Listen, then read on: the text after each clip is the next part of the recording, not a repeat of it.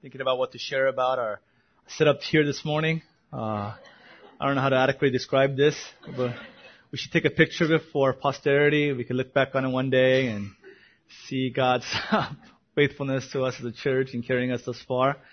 I almost thought that the setup ministry did this for Father's Day and thought better of it. But I think it was the graduation for Bell Intermediate. I think it kind of helps us in our LTF campaign. All the more reason, a visual reason why we're praying for our own worship room. So I don't have to preach on top of a sequenced stage here. Just want to exhort you again, as Pastor Dan shared about the missions prayer night coming up in 3 weeks. Saturday night, we rented out this place for us to gather, have a real, kind of a download time. Nothing really like loud and boisterous, just music, scripture reading, and prayer, where we come together and we do a huddle before we launch our efforts this summer. Collegians are going out to Mexico. We have a team of 9 going out to Czech Republic. A team of 7 going out to Czech Republic. And we have our OC missions outreach according to flock groups. And each flock group going out and serving and observing. Serving and watching for opportunities for the gospel. Whether it's convalescent homes, foster care group homes, or washing cars, or just doing menial labor, or any kind of labor to serve our community, and asking God for opportunities to proclaim the gospel. All our flock groups will be doing that this summer. And we are well aware, unless the Lord builds, we build in vain. Unless the Lord watches, we watch in vain. For God to get all the glory, we must bathe our work, our efforts in prayer. So probably the most important thing we'll do this summer is coming up on June 28th, where we get on our knees and ask God for Him to go before us and for Him to bless the work of our hands. So we humbly exhort you to gather that evening with hearts just ready to pray, ready to beseech the Lord, and ready to receive the blessings that He has in store for all those who call upon the Lord's name with a pure heart. Today is a special day, Father's Day, and I thought it was an opportune time for us to study a particular passage in Scripture that is near and dear to my heart. There are 4 reasons why we're studying 1 Timothy 3, 4, and 5 this morning. And the first reason is because it is Father's Day. An opportunity for me behind the pulpit to address the men of our church. All the men. We don't know God's will. God's will might be, you might say, hey, I'm 10 years old. I don't have to worry about this. But God's will clearly might be for you to be a father one day and to be a leader of your home. And you want to be preparing today. You might be thinking, I'm single, or we don't have children. You don't want to be presumptuous on God's will. God gave us the Scriptures. And you're here hearing God's word today on this subject, because God wants you to know these truths so that you might prepare, if God's will be that you would be the leader of a family one day. To address the fathers directly, so important for us to manifest these fruits as outlined in 1 Timothy 3, 4, and 5. So I thought, being a Father's Day, good opportunity for us to study this passage. The second reason we're studying this is, first and foremost, I need this study for my own heart. I'm preaching the sermon above all to myself. And I am the chief of all sinners.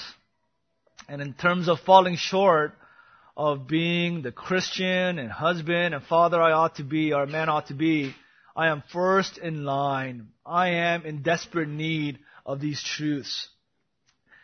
You have a very distorted view of James Shin.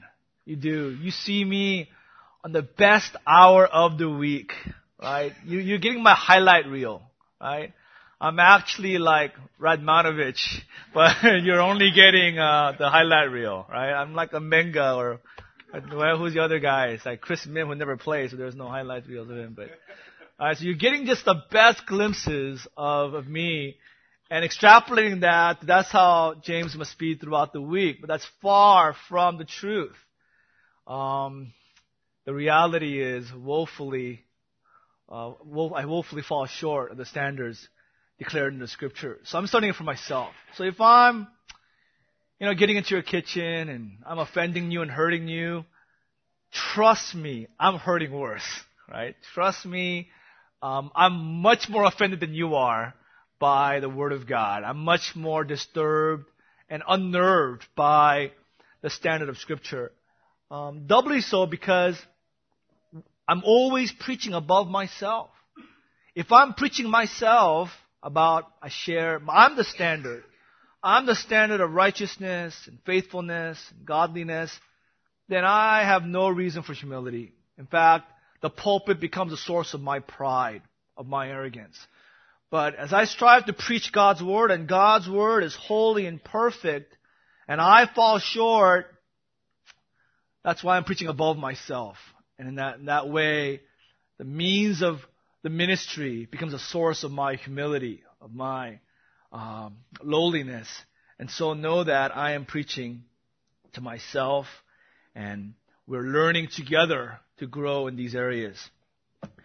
Third reason we're studying this is I want to enlist the wives of our church. I want to inform your hearts. I want to get you on our team, enlist you and help you to know that we're working together. We're on the same team. We're not trying to take your husbands away from you and your family. Our agenda is really same as yours. We're on your side. We want to help your husbands grow more like Christ, more godly, more holy, more humble. And you will be the greatest beneficiary of that. And so I'm informing you this morning so that we can cooperate and work together.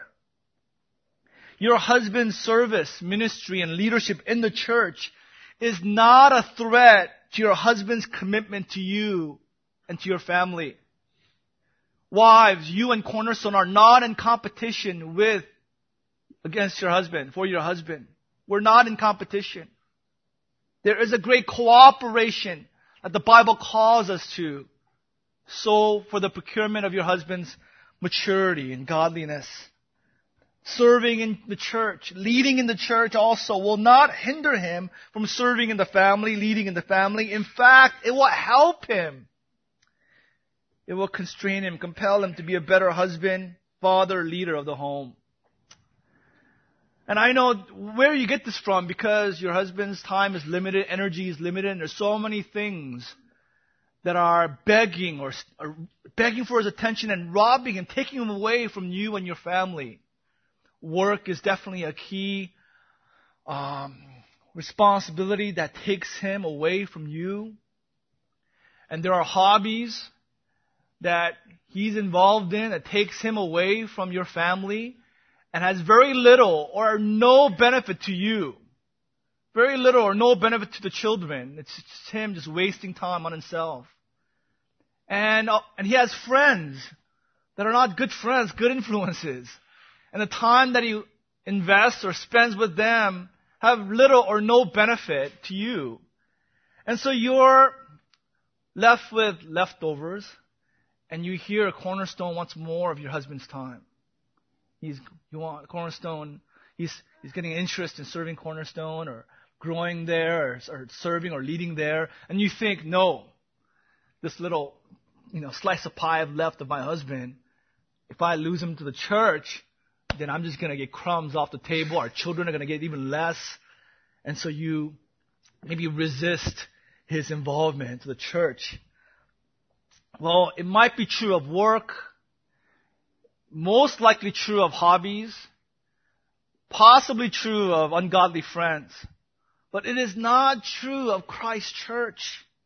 It is not. Christ's church is a means of God's grace to change your husband from being inward focused, self-centered, to being God-centered.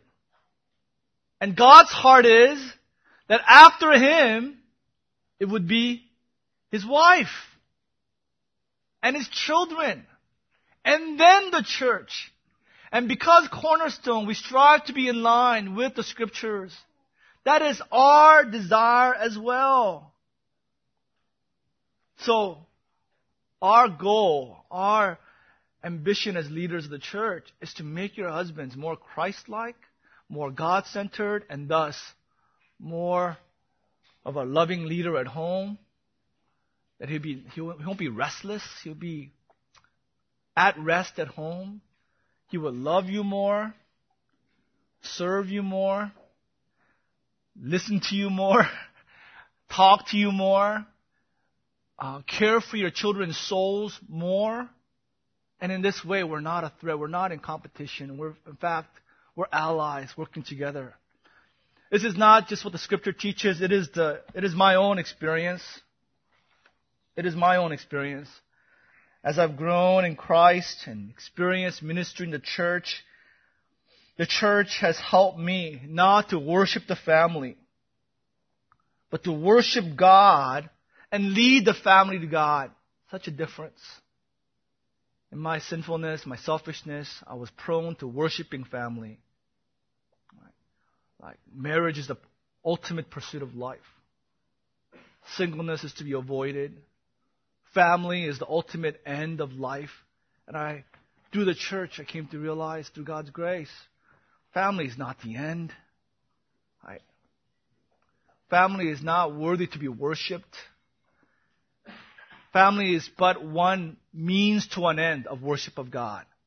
And as a leader of the family, my job is not to worship my family. My job is to help my family take their eyes off themselves and worship God. I've experienced through ministering in the church, serving in the church, not to idolize my children, but to love Christ and shepherd my children to Christ. And it is here at Cornerstone I've learned not to fear my wife. Right? I love my wife, but all men have fear of women, right? Ever since we were in kindergarten, right? They were like taller than us, stronger than us. It was not until high school we were able to kind of, look down on them literally, physically. And by then it was too late because they were smarter than us by then. They could talk better. They got better grades. They actually could write better, legibly. I mean, everything they could do better. Right? And then we become Christians and, they pray more. They know the Bible more. They come to church early and leave late. I mean, everything. So they're so righteous in so many ways. And there is just this innate passivity ingrained in men. We see it in Adam. We talked about that weeks ago. And it comes down to us. And I brought that into our marriage. It was unwarranted for me to fear my wife. But because of my sin in my flesh, that was my response. But through ministering in the church, serving in the church, through godly men and their examples and their instructions to me, I grew in not fearing my wife, but fearing God and truly, genuinely loving her soul, caring for her heart.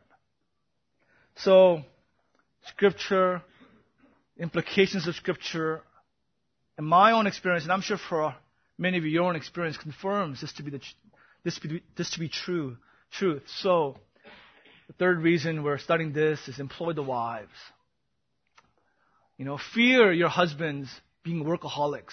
That should be a concern. Fear your husbands getting ensnared by amusement, entertainment, right? Worldly pursuits, just hobbies that have no real redeeming value. You fear that, and you see your husbands being ensnared and taken away by these things. You fear that and be on your knees and you help him, you admonish, you encourage, you exhort him against these things. Definitely be wary of ungodly friends who sow seeds of discord in your relationship. But do not have that fear transferred to the church. Because we're on the same team, we're on the same side, we're allies, and our agenda is same as yours. And if it's carried out, it'll result in your husband's loving you more, being a better leader. Ultimately, your family will be more blessed. And the fourth reason for our study is we need men to continue to grow. We're just so thankful for the men of our church. I'm not just puffing you guys up, but, I don't know, we have a reputation. I was talking to, someone. See it right there. No. I was talking to Dan, and he was saying, Konos has a little reputation of just constantly rebuking and being harsh. And Dan says, it's not true, it's not, but people hear our sermons and, wow, man, Bob and James, they're always just like, beating on the sheep. And you guys know us, we don't, right? And it might sound like we look down on you guys or we rebuke you a lot, but the truth is we esteem you highly. We thank God for you, men and women. We are tremendously thankful to God and humbled and encouraged by your love for the Lord, love for Christ Church, and how you continue to grow in Christ. But at the same time, we need more maturity from our men, because the weight of ministry is getting heavier and heavier, and we need more men to push, more men to lift, more men to carry the burden. For the elders and the pastors, we are maxed out. And the flock shepherds, we are maxed out. And short of taking spiritual steroids, we can't do it. So we just need more men to come under this load and carry the load of ministry in the church with us. So we need more leaders. And for men to grow in spiritual leadership in the church, the training ground, the place to be trained to exercise leadership is not in seminary. It's not in short-term missions. It's not by going to Mexico. The way to be trained, to be an excellent servant and leader in the church, is in the family. Is in the family. And if you're single, in your own life. That's the training ground, because that is the real world. It's not artificial. Seminary is artificial. It's fake. Right? If you're a halfway smart person, you can sit down well, and you can type really fast and listen well and regurgitate information, you'll get a 4.0. Right? I didn't even come close. Right? But you'll get a 4.0. Short-term missions, it's artificial. Anybody can be godly for 3 weeks or 2 weeks or 1 week. Anybody can show up and just perform, right? Drink Red Bull in the morning and just out of the flesh pretend to be godly and do all that's required of you and say everything perfectly for a week, 2, 3 weeks. It's artificial. Anybody can do that, but you can't wing your personal life. You can't take shortcuts with your wife.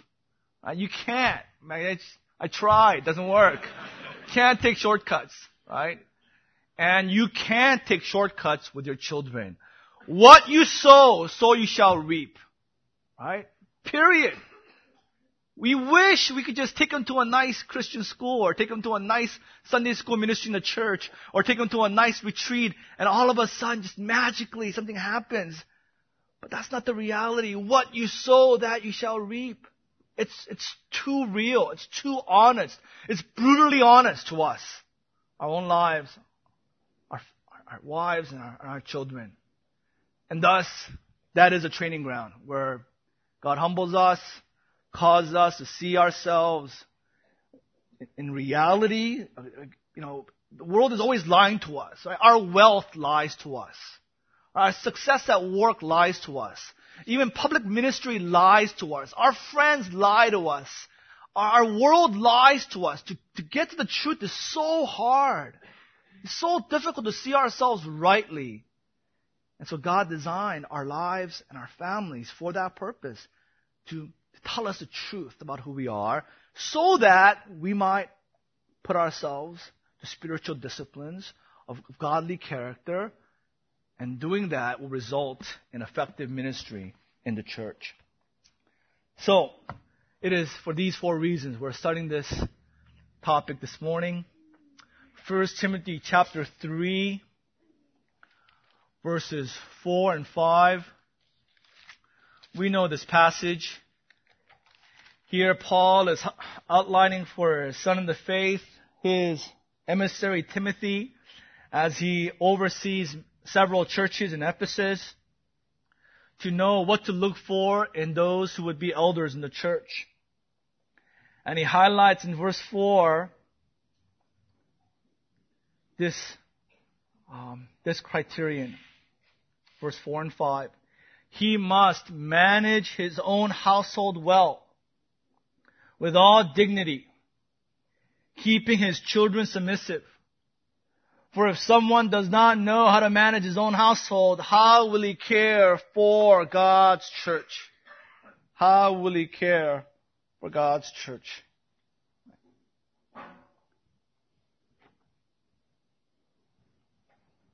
Paul here gives us a definitive test that shows whether a man is qualified to lead in the church. A definitive test.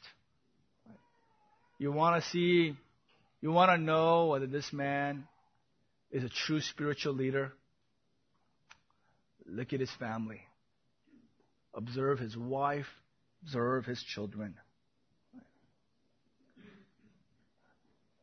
A man desires to serve and lead in the church. He claims to be above reproach.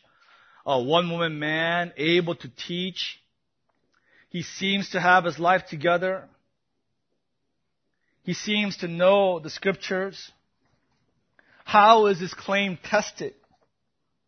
What is his credential? What are the verifying evidences that show that this is true? Paul tells us he must be a man with proven family leadership. Proven family leadership. The man who is to lead the church must exhibit leadership, integrity, and dignity in his own home. If he can do it there, he can do it in the church. This is the supreme test of what a man really is. What is he at home? Christian faith must first be proven at home. It's private life and then public life. I read this quote years ago. Jim Carrey said this. Behind every great man is a woman rolling her eyes. Right? Might be true in the world. Right? It's a great man giving a speech and his wife is, yeah, right. He can't take him seriously. He doesn't believe him. She doesn't believe him. Right? Because she knows his private life, she doesn't take him seriously. That might be true in the world, but must not be true for Christians, for leaders in the church, and most definitely elders in the church. There was a character in John Bunyan's book, Pilgrim's Progress. His name is Talkative. And the people of the world described him thus: a saint abroad and a devil at home. Right? That is how the world describes you, or wife, or children, then you're not passing the test.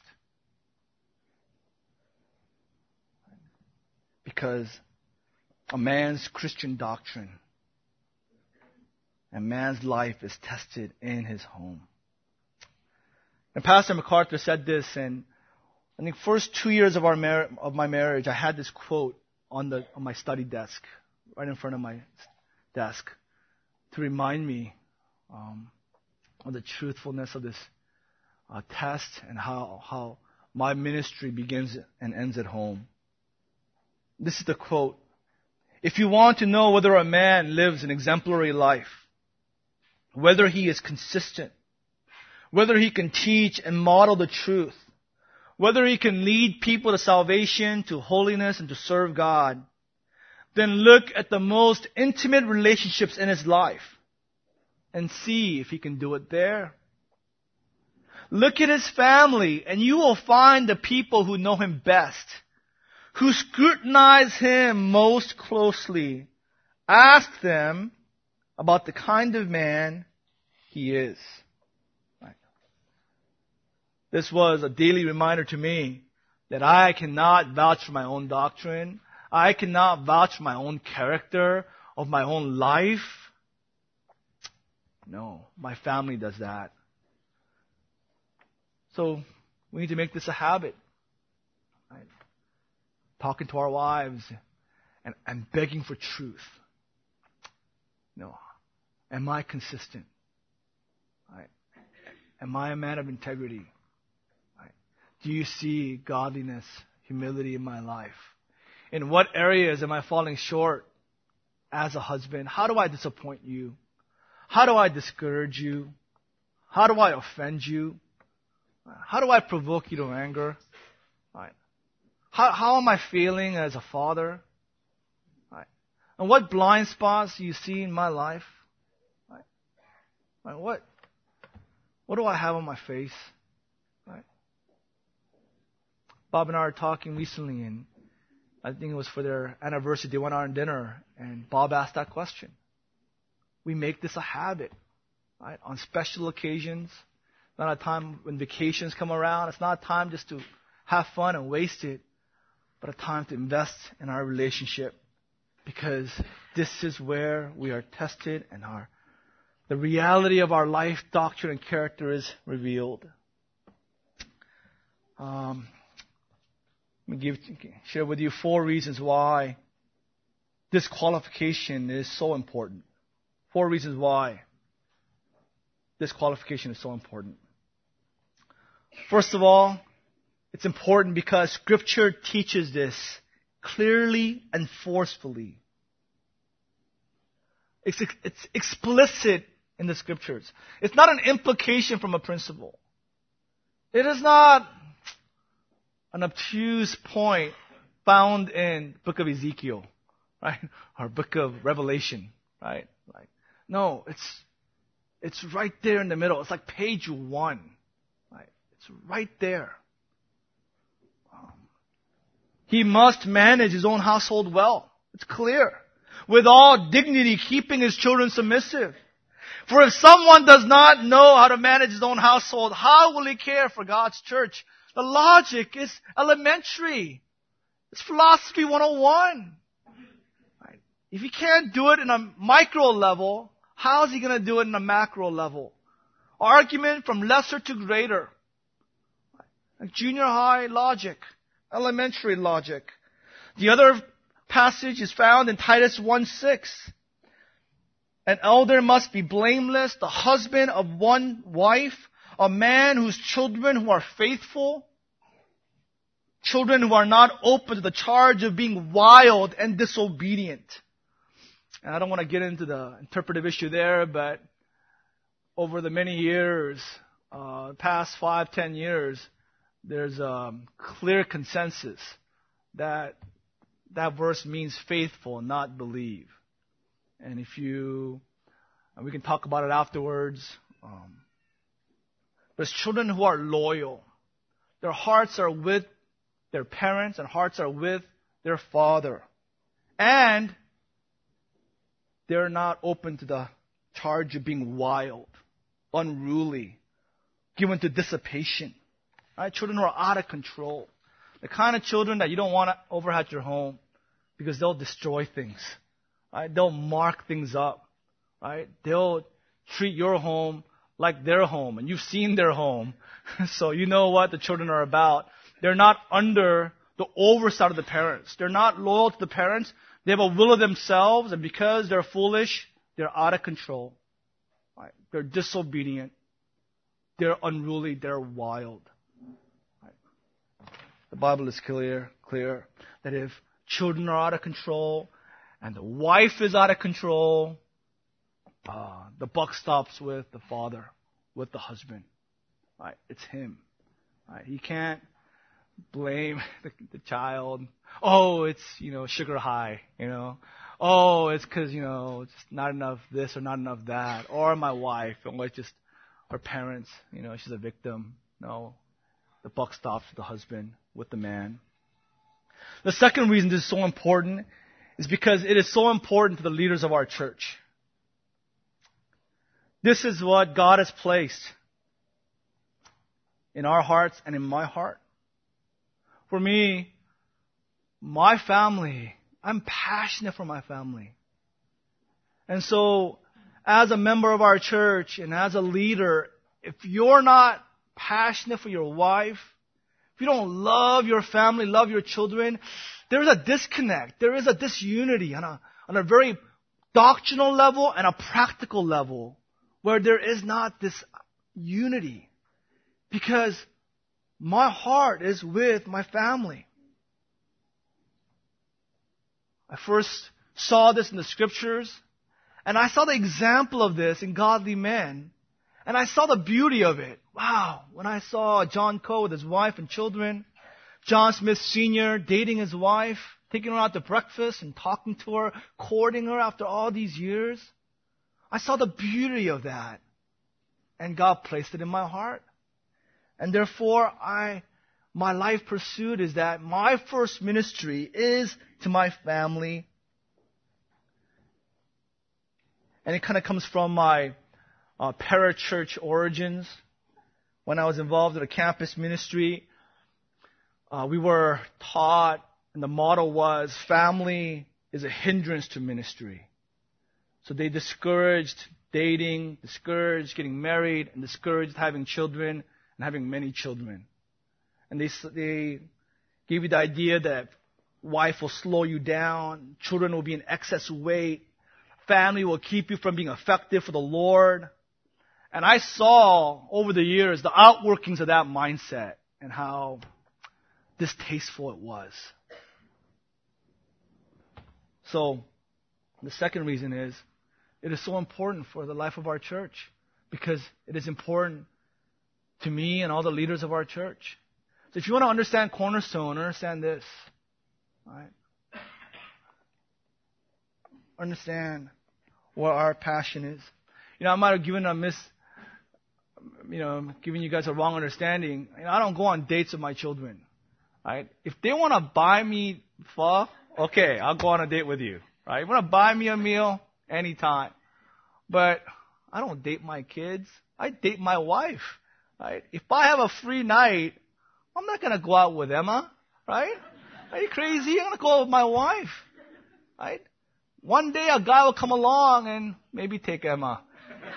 If he knows better, he won't. But if he's not, I'm just kidding, right? One day a guy will come, right? But my relationship till death do us part is with my wife. So we tell our kids, I'm not going to go with you, Elizabeth. I'm not going to go out with you, Emma. I'm going to go out with Mom. We go out. Where are you guys going? We're going on a date because we love each other as husband and wife. You guys stay home and obey your babysitter, right? My heart's with my wife. I don't know if I love talking to my wife. I love listening to her. And I just ask questions because, who did you talk to? What did you see? How are the kids? Because that's my leadership in the home. That's me shepherding the home. Or trying to, right? My wife is not an obstacle to ministry. It's not a hindrance. It's not baggage. Really, it is one of the reasons for the blessings of Cornerstone. Because God has given this to me and to Bob and all the pastors and leaders of our church. Because we minister through our family, not around our family. Right? By loving our wives, shepherding them, we are learning how to shepherd you. Right? By loving them, we're learning how to love you. By caring for them, we're learning how to care for you. Right? Third reason this is so important is because this might possibly be the most neglected qualification for elders in the church today. Right? Modern Christian church seems to have whited out verses 4 and 5 in 1 Timothy 3. Right? So many Christian leaders neglect their wives. I heard of a pastor that I know and heard of his wife, and she's so discouraged and she's not content because he's never home. He's out every night of the week doing ministry, and she doesn't even know where he is and what he's doing. He's running around doing all these things in the community, and she's home alone with the kids, and her heart, her soul is neglected. That saddens my heart. Not in our church, of course. That burdens my heart. Because I know that's not God's will. I've served in youth ministry long enough to know that often the pastor's children or the elder's children are the worst of the lot. Right? Like you go to a youth camp, and pretty soon you find out who are the elders' kids, who are the pastor's children. Right? Fourth reason why this is so important is because the elders set the example for the whole church. The future of the church is dependent on them. That's why Paul begins with the elders. Because the leaders of the church are a preview of the future of the church. You want to know what Cornerstone will look like in 5-10 years? Look at the Shin family. Look at my life. Look at Bob's life and his family. Look at the Denny's, the Nas, the Jungs. Look at your flock shepherds and how they are, what's in their hearts, how they're leading the home. And that's us in 5 years. Right? So if you see good things, well, we have good things ahead of us. But if you see bad fruit, we have bad things ahead of us. Right? I know this. We know this. It starts with the elders, and it goes down to each man and each husband. We were privileged to participate and see God's grace on Daniel and Pam yesterday. They were wed, and we rejoiced with them. So encouraged. I don't know. I planned to share briefly. I was encouraged by every time I marry people. I'm so privileged in my life to just share in that special time and learn about the couple and be so blessed by their pursuit of Christ. I didn't know this, but to know that Pam, when she professed faith in college, her parents, I think, threatened to kick you out of the house, or they did. And they threatened to cut off all funding for her schooling, hoping that will cause her to recant her faith in Christ and deny the Lord. But she didn't. She stood her ground, stood her faith firmly. Wow, that's like so awesome. And then I was talking to Daniel about, beginnings of their relationship, and Daniel said his heart was close to her from the beginning, because he didn't know if she loved Cornerstone. She was a law student. She would leave right after flock, leave right after service. So, he knew she loved the teaching, loved the doctrine, but he didn't know if she loved Cornerstone. And because Daniel loved Cornerstone so much, his wife had to love Cornerstone, someone he was pursuing. And his heart changed when he saw her love for Christ Church here. Right? So yesterday we're gathering together 30 minutes before I was going to sweat for another hour. It was a warm wedding yesterday, and we're praying in that room, and I'm praying for them. In my heart, I'm praying for Daniel. For all the husbands who've been married here at Cornerstone, that's what we did and we're going to do for you. We're praying for the man because it's all up to you. If you, drop the ball, if you go 1 for 9, right? If you shoot 6 for 19, right? Disappointment, discontentment, anger, frustration, right? But if you are faithful in your duties, if you're diligent, if you love Christ and fulfill your God-given responsibility in the home, then your family has a fighting chance to grow in Christ.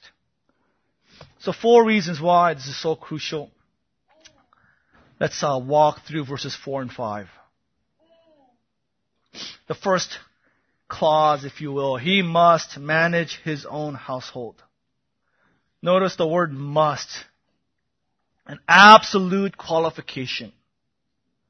A requirement of God. Not ought, not should, he must. The word is manage.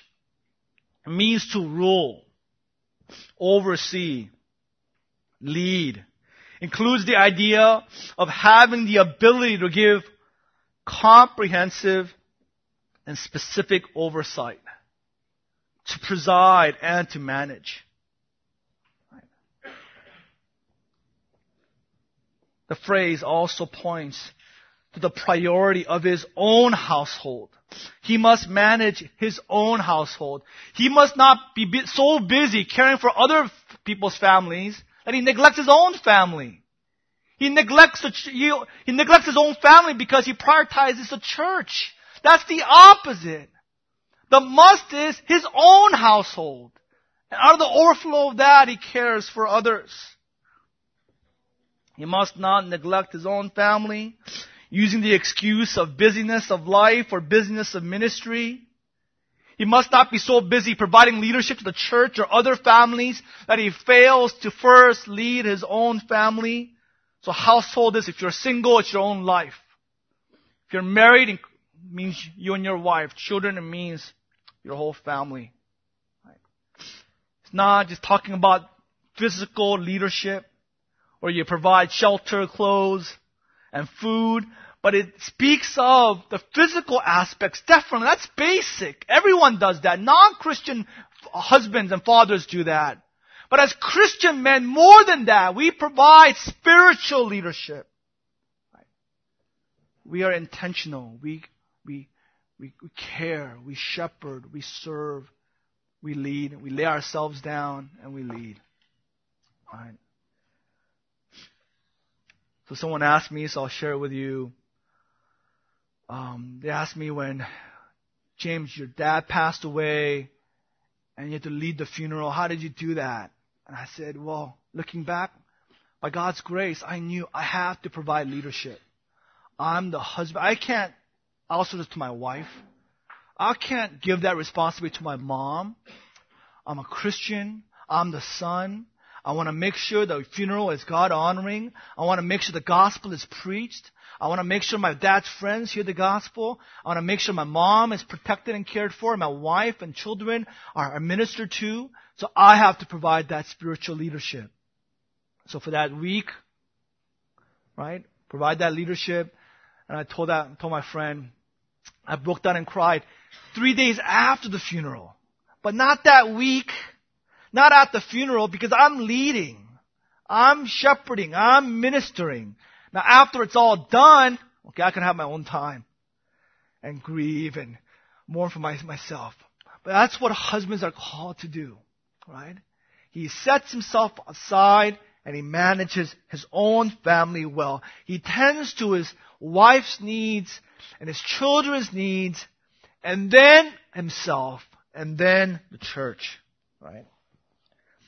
Secondly, verse 4, he must manage his own household well. The Greek word there is kalos. Hence the title of the message. There's 2 words for good in the Greek, agathos and kalos. Agathos is the objective good, right? The principled good. Truth, like right and wrong. Kalos is the word for beautiful, like kaleidoscope. So we get the root word kalos. So he must rule not as a tyrant, not as a dictator. He's leading. Do this, do that, wash dishes, go vacuum, pay this bill, and, serve this way. That's not ruling well. Dictators do that. Tyrants do that. They do it ably. A Christian husband, he rules beautifully. Right? He manages excellently. He does it graciously, humbly, gently. He does it modeling these things, and where his wife sees his beautiful leadership, children see it, and the church sees it, and the world sees it. Right? It's a selfless leadership. It's a caring, loving leadership. Leadership in the home and in the church is wholly different than leadership in the government, at work, or in sports. Right? I think a lot of guys bring that kind of mindset and bring it at home, and they fail miserably. Right? Because that's not how God leads. That's not how Christ leads us. Right? That's not how we are to lead our own families. Also, thirdly, manage is a present participle where the current state of one's household is in order. There is a sense of continual oversight, not a one-time effort, but a day in and day out oversight of the family. Right? He does this, and he leads his children as well. Fourthly, keeping his children submissive. Here Paul focuses on the children of the elders. His children become evidence, clear evidence of his spiritual leadership done privately at home. The word submissive is the idea of under control. They're in subjection. Their idea of obedience. The obvious implication is that his family is orderly. They're disciplined. They're obedient. And the children's obedience to the father reveals his ability in leadership, where he is making sure his children respect and obey him and his mom and his wife. His children respect and obey their mother. Making sure his children obey and respect all authorities, whether police officers, Sunday school teachers, babysitters. Children are respecting them and obeying them, are submissive to them. Right? Grandparents, older siblings, church leaders, so on and so on. And he does this with all dignity. Right? He's not threatening them. Right? You obey or I'm going to knock you the next Tuesday. Come here, and chasing the kid around. Right?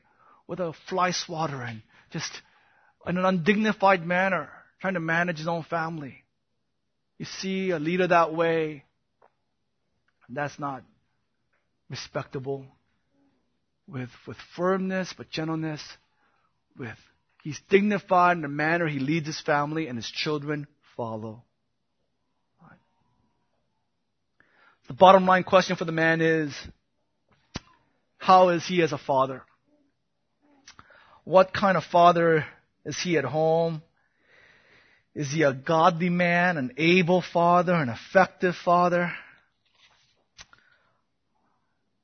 I read this in R. Kent Hughes' book, Disciplines of a Godly Man. He's a father of one, a father of three, grandfather of six. His Bible knowledge and life knowledge far surpasses mine, so I'll just read an excerpt from his book about the power of fathers over children. He writes, "Men, the mere fact of fatherhood has endowed you with terrifying power in the lives of your sons and daughters, because they have an innate God-given passion for you." He quotes Lance Morrow's book, The Chief, a memoir of fathers and sons. "From time to time, I have felt for my father a longing that was almost physical, something infantile and profound. It has bewildered me, even thrown me into depression. It is mysterious to me exactly what it is I wanted from my father. I have seen this longing in other men, and see it now in my own sons, their longing for me. I think that I have glimpsed it once or twice in my father's feelings about his father. One seeks to return not to the womb, but to a different thing. A father's sponsorship in the world. A boy wants the aura and armament of his father. It is a deep yearning that is sometimes a little sad. A common enough masculine trait that is also vaguely unmanly.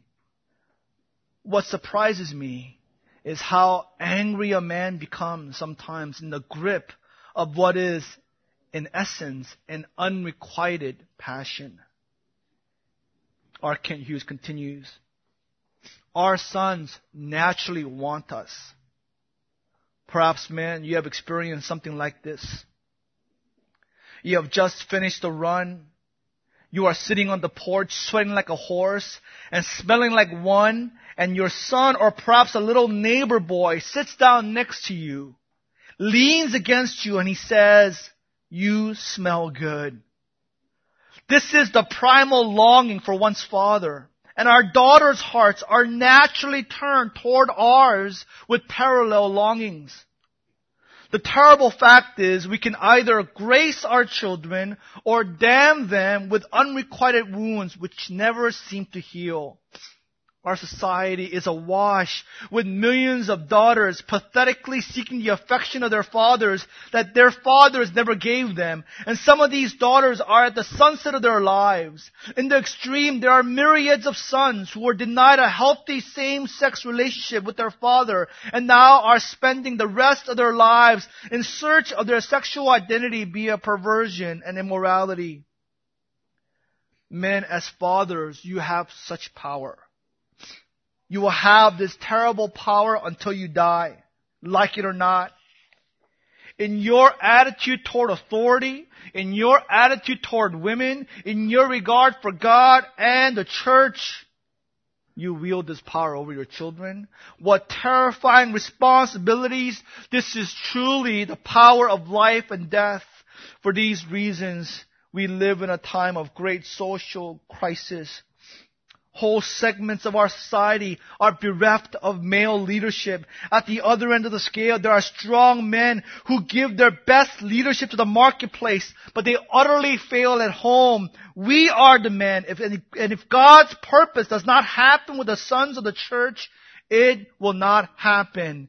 And he concludes, men, there are few places where sanctified sweat will show greater dividends than in fathering.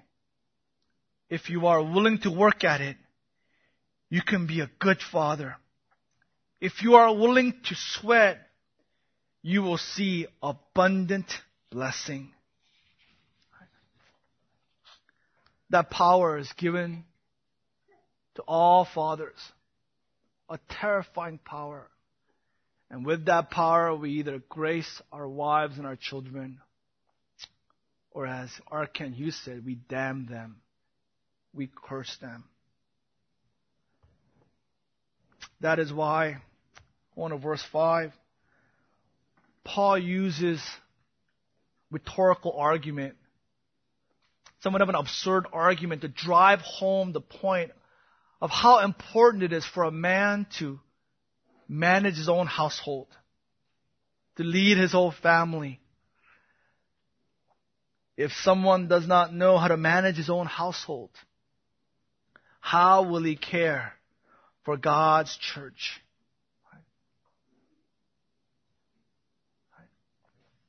If a man can't parent, if a man can't lead his own wife, if he can't lead his own children, if he can't manage his own one family, how is he going to manage the church?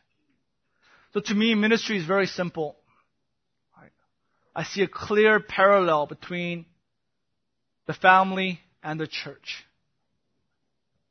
Helps me how to understand how am I to minister in the church, how am I to lead, how am I to care and serve. Because a direct parallel between these institutions created by God. And as I grow in leadership at home, it'll only result in greater leadership in the church. That's the argument Paul makes. If you can't do micromanagement, how can you do macromanagement? God made this argument against Israel in Jeremiah 12:5. If you have raced with men on foot and they have worn you out, how can you compete with horses? If you stumble in safe country, how will you manage in the thickets by the Jordan? God's saying, if you can't take care of your own life, how can you take care of the church? Right. We see Eli's failure in leading Israel by his failure to lead his own family. 1 Samuel 2:12, it says, the sons of Eli were worthless men. They did not know the Lord. Why? 3:13, 1 Samuel, because Eli failed to restrain them. Eli failed to restrain them. 3 closing thoughts.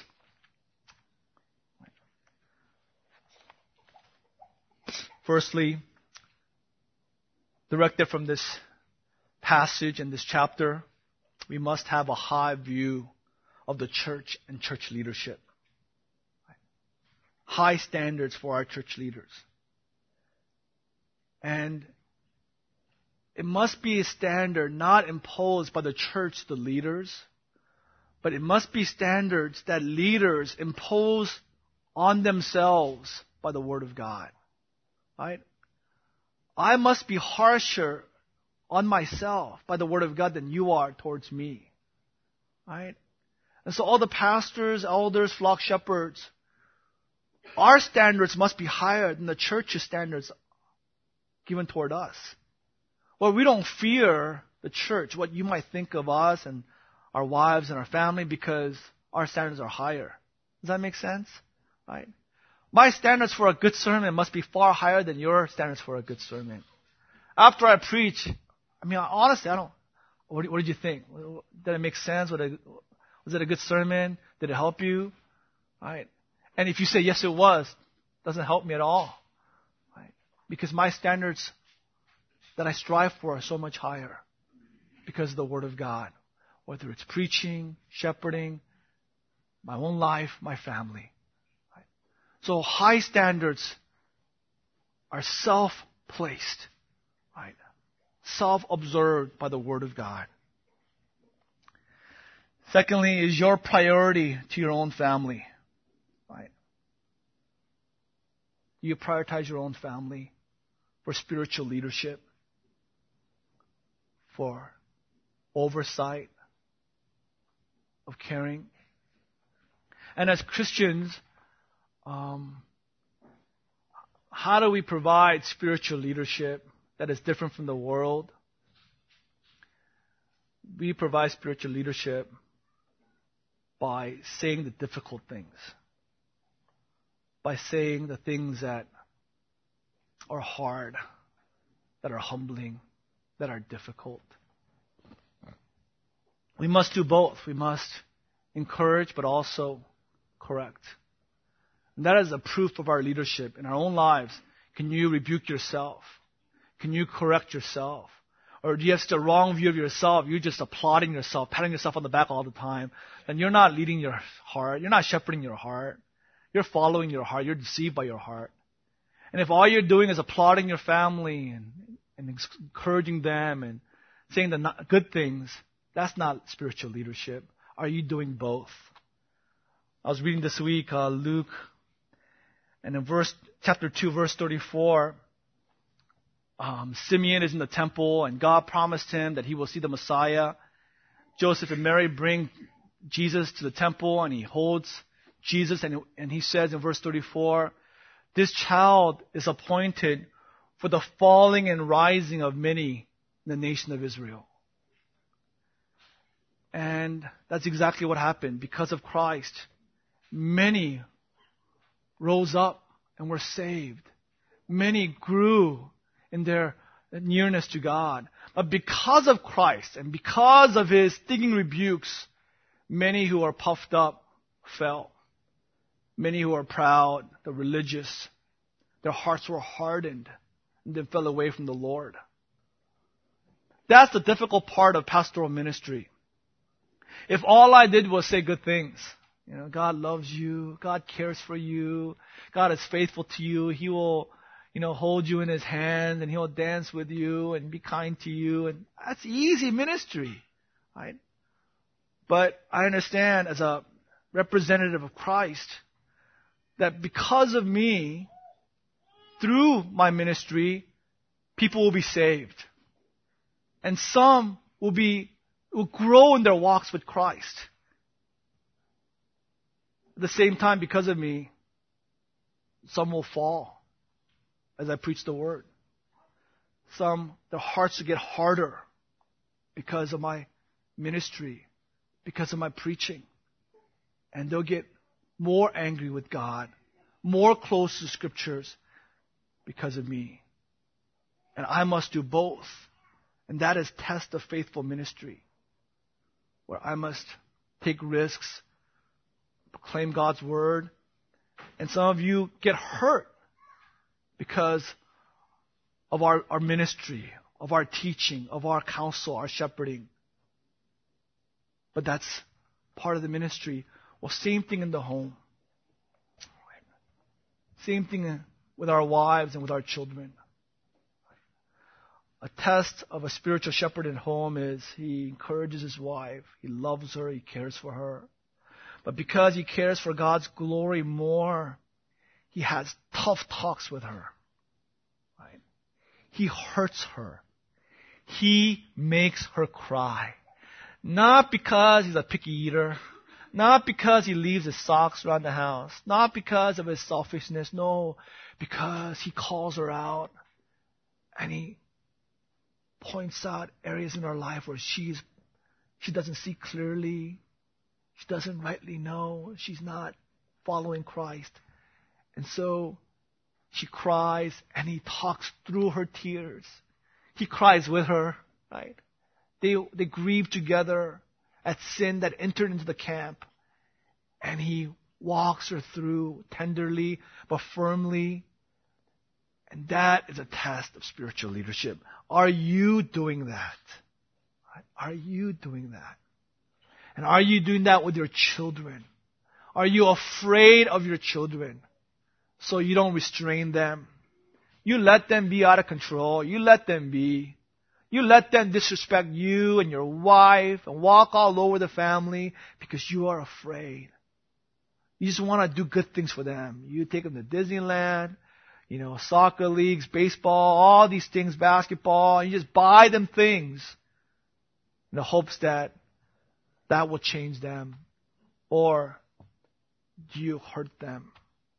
Right? Spiritually, with the Word of God, and you apply the rod, you discipline them according to the Scriptures, so that you would drive foolishness from their hearts, cause their hearts to be humble, and thus you're caring for their souls. How are you doing as a leader of your family?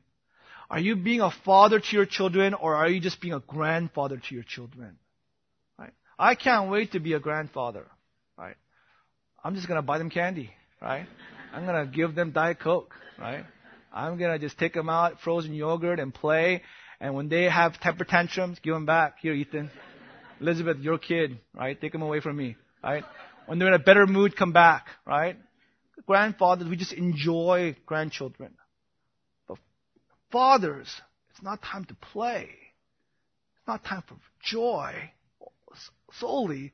It's time for work. It's time for sowing. It's time to pay the price of parenting. Are you doing that? Right. Finally, do you understand that the spiritual life of the family is the responsibility of the father, is of the husband? So, look at your wife. How is she doing? She's doing well spiritually? Then good for you, brother. All right. Good for you. Thank God for you. We're running the race together. All right. How are your children? They're doing well. Right? They're being taught the Word. You're sowing God's Word, godly examples. And they're flourishing in their relationship with you. They're loyal to you. They might not be loyal to Christ yet. They're haters of Christ because they're unregenerate, but they're loyal to you. They love you. Right? They're submissive to you. They're under your domain of oversight. Good job, brother. Our hearts are together. But if your wife is wilting spiritually, your wife not doing well, right? She's getting stronger and you're getting weaker. She's getting more confident, more assertive, and you're being more passive. And your children more and more are asserting themselves, and they're unruly and out of control and disobedient. You need to understand it's your responsibility. It's my responsibility. It's not Cornerstone's responsibility. Right? It's not the Sunday school teacher's responsibility. We don't blame Art and Denise, right? We don't blame the Sunday school teachers. Right? We brought the kids. What more do you want, right? Now it's your job to fix them and give them to us all obedient. It's not Christian school's responsibility. It's not the village, right? No, it's the parent's job, and it's the father's job. Husband, ministers, that's how we work, right? The elders, pastors, we minister to flock shepherds, and flock shepherds minister to small group leaders, and small group leaders minister to the body. So at home, I minister to my wife. I date my wife, right? I care for her soul. I ask her how she's doing, and I want to give her every opportunity to succeed in her walk, in her relationships, in her raising the children. I invest in my wife, and then she's in the front lines with the children. When I'm there, I'm in the front lines with her, but most of the time I'm not. I'm at work. I'm doing ministry. She's doing the front line. Right? So children are a reflection of the parents. The wife is a reflection of the husband. So ultimately, the man is responsible. Do you accept that responsibility?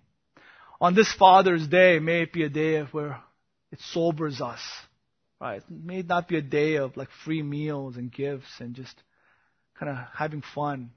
Maybe a day where we are reminded of the great power that we have given by God, what great influence we have, and the great responsibility given to us, and the great privilege that God has given to us. And that through this, we have this opportunity now to make the gospel beautiful to our wives, to our children, to our church, and to this world. May we take it and run with it. Let's pray.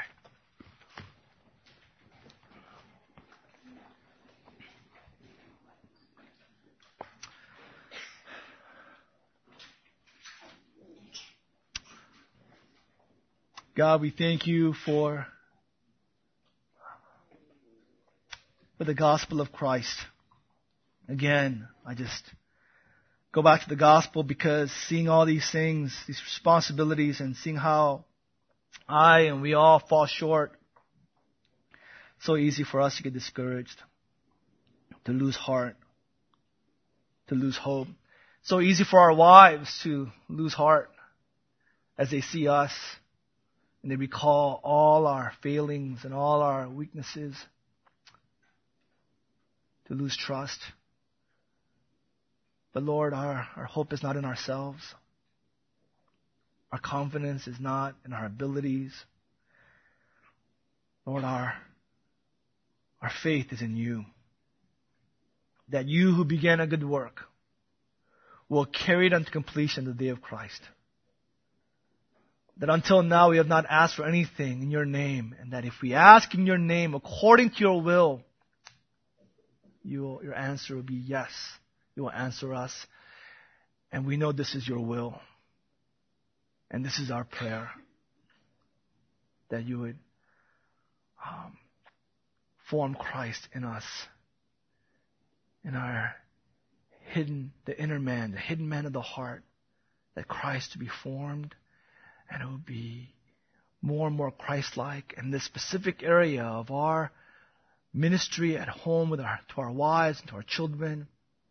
Lord, that the fragrant aroma of Christ will be there as we live out the Word of God at home. Oh God, we hold on to the gospel that He who gave us Christ, will you not also with him graciously give us all things? So we fixed our eyes on the cross. We pray that you would compel each man here to engage ourselves to this privileged task of leading our lives and our homes. We thank you for this Father's Day as we celebrate with our families. May this truth weigh heavy upon our hearts, but lighten because you're carrying it for us and with us. In Jesus' name we pray. Amen.